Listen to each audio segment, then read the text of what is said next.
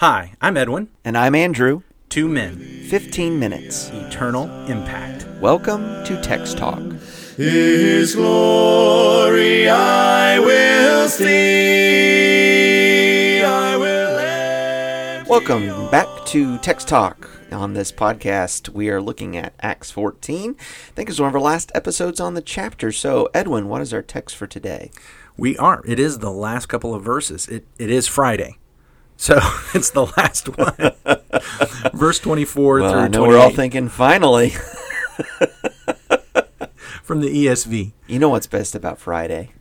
Sunday's coming. And isn't it great? Sunday is coming.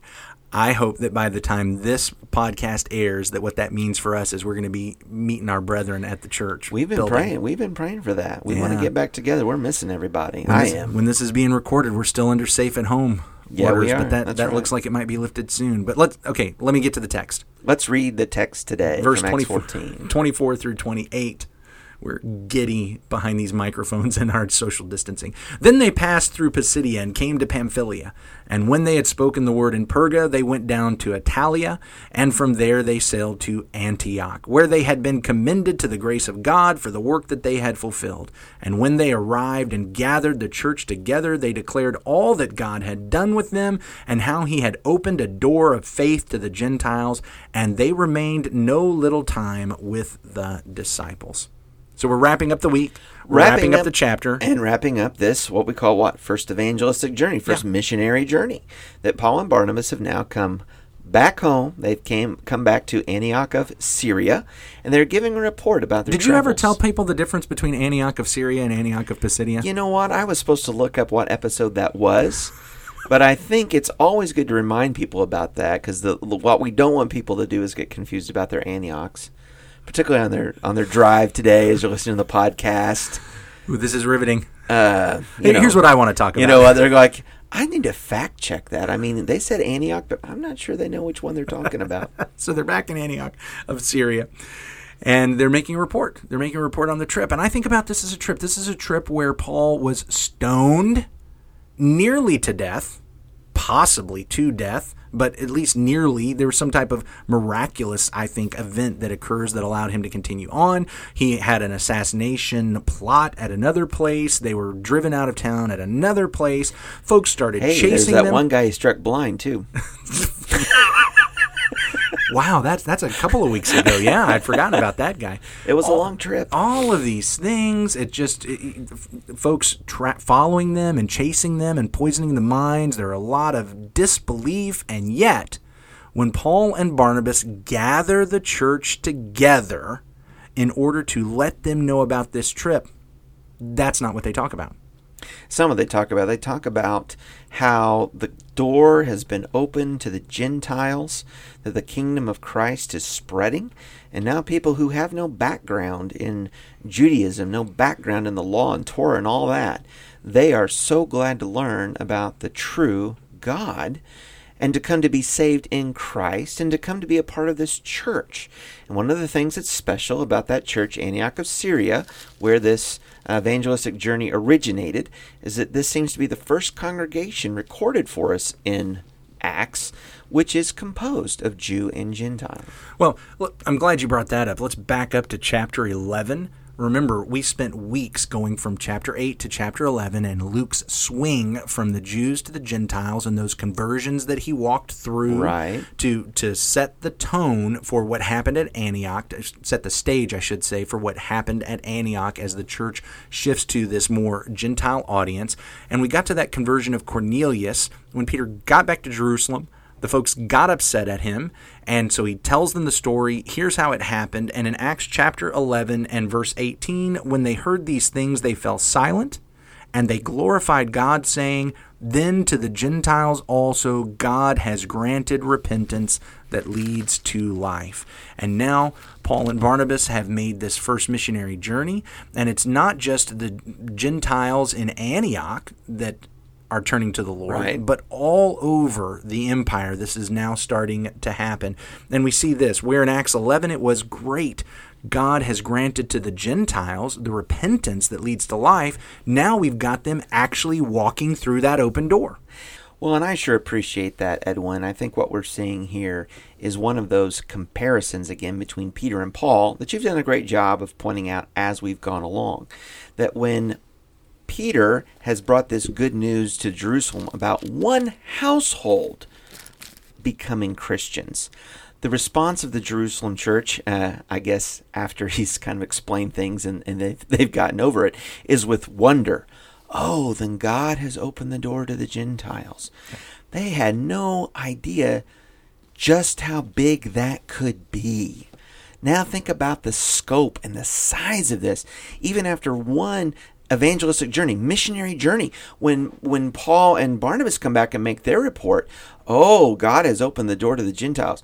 Big time through all the southern province of Galatia. So we think through the Jews as they would for centuries try to convert, proselytize Gentiles into the Jewish religion. And there was some success with that. There was some, sure. But I don't know that it was a common success. It was a common victory. It wasn't something that was happening day in and day out. I'm not even sure it was actually on their radar as a big goal for them.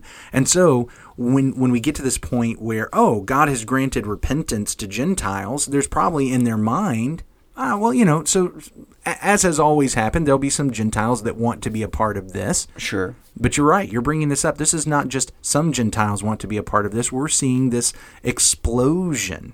Mm-hmm. We're seeing this spread, and it's not just, hey, we've made it to Antioch of Syria, but we actually also made it to Cyprus, and we've made it to Antioch in Pisidia, and we've made it to these Galatian regions. It's just growing, and of course, we're going to see that more and more and more and more throughout Acts. We are, and one of the neat things about these people that are becoming Christians in these places and these new churches that are beginning is that they are about sharing this news with people. These churches don't go away, but they expand and they continue to preach and to evangelize to where in future journeys, the Apostle Paul and whoever's traveling with him at the time is going to come into some communities, and there's actually already a church there. There's actually already some Christians there. That is exciting. I want to circle back to where I started a few minutes ago because I really want to hammer this into my mind. This is something I've got to grasp. This is a perspective shift that I need to have in my personal spiritual growth and also in my evangelistic mindset, my outreach mindset, the perspective. I'm not wanting this to be a PMA episode, positive mental attitude. This is not a let me find some scriptural principle about success in life. But what I see here is success in the gospel.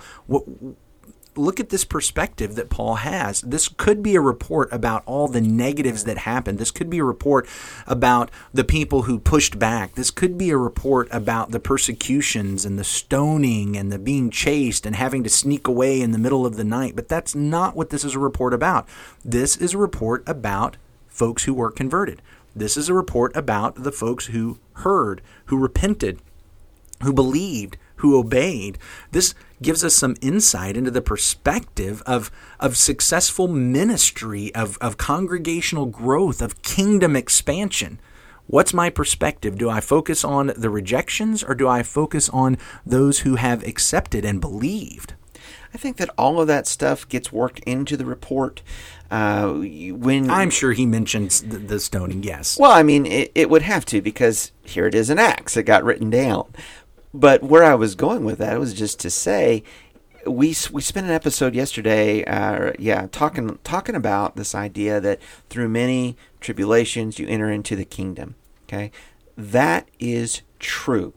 Do you read about a lot of difficult physical persecution at Antioch of Syria?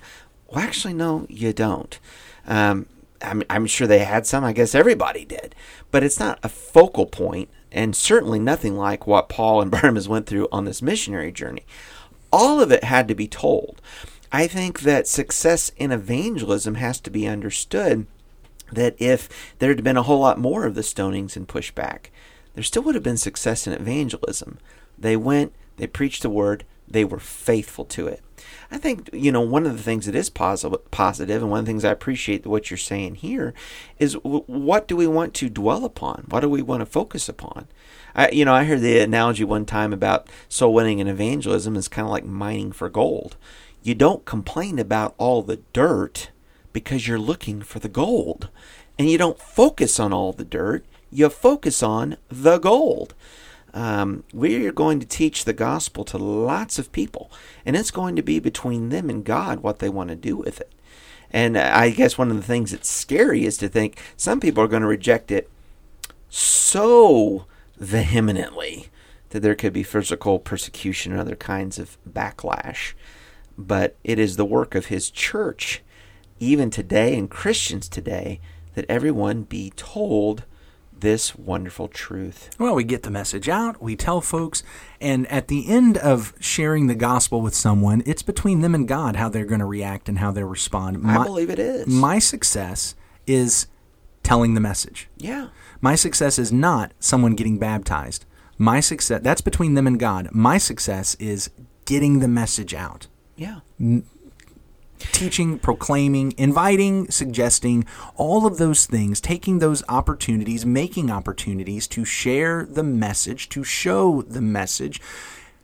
That's when what is an open door of faith? When you look at verse 27, God had opened the door of faith to the Gentiles. That's a door that's never been closed. It is open doors to people, that people might hear the Word of God and believe the Word of God. But on God's part, He sent the Lord. There is the gospel. The door is open, right? And folks are walking through that door, Absolutely. and they're still walking through that door.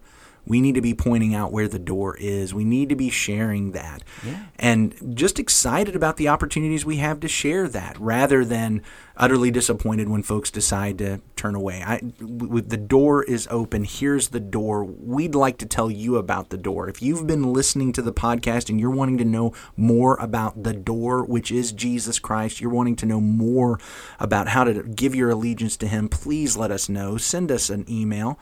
Text talk@christiansmeethere.org. We would love to talk with you even more privately about the Scriptures, about our King, about our Savior, about forgiveness. There is a door of faith. We'd love to help you walk through it. Please reach out to us. Text talk@christiansmeethere.org. Anything else, Andrew, or you want to just go ahead and wrap us up this week with a prayer? Well, let's go ahead and have our prayer. Go for it. Our great God and Father, Lord, thank you for the day. Thank you that we can open up your word and have these episodes talking about Acts chapter 14. Even as we end out this chapter and we see how the brothers gave report to the Christians in Antioch and talked about all the great things that you had done with them and for them and through them.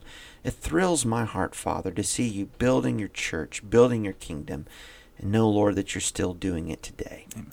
I pray, God, that you might bless us with eyes that are able to see the increase that you give to your church and to your kingdom as precious souls. Believe your truth and obey it. Lord, we know that this is the message that saves and the message that never changes. And so I pray, God, that you might bless the preaching and your teaching of your word throughout the world, even this day. In Jesus' name we pray. Amen. Amen. Thanks for talking about the text with us today. I'm Edwin Crozier, and I'd like to invite you to join the Christians who meet on Livingston Avenue this Sunday for our Bible classes and worship. You can find out more at christiansmeethere.org. Check out our daily written devotional that goes along with today's episode. You can find a link for it in our show notes. Michael Eldridge wrote and sang all 4 parts of our theme song. You can get more from him at acapeldridge.com. Remember to subscribe, rate, and review our podcast so others can learn about it more easily. Have a great day. When I go,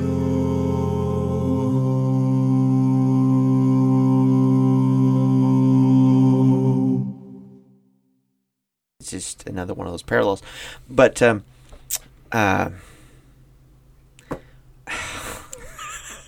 Your turn. Yep, that is gone. That is gone right out of my mind. Oh, I hate that. We're going to have to talk about something else. This is going to hit me at 2 a.m, and I'm going to be kicking myself. Sorry about that, buddy. That's okay. But at least you got your outtake. I finally got an outtake.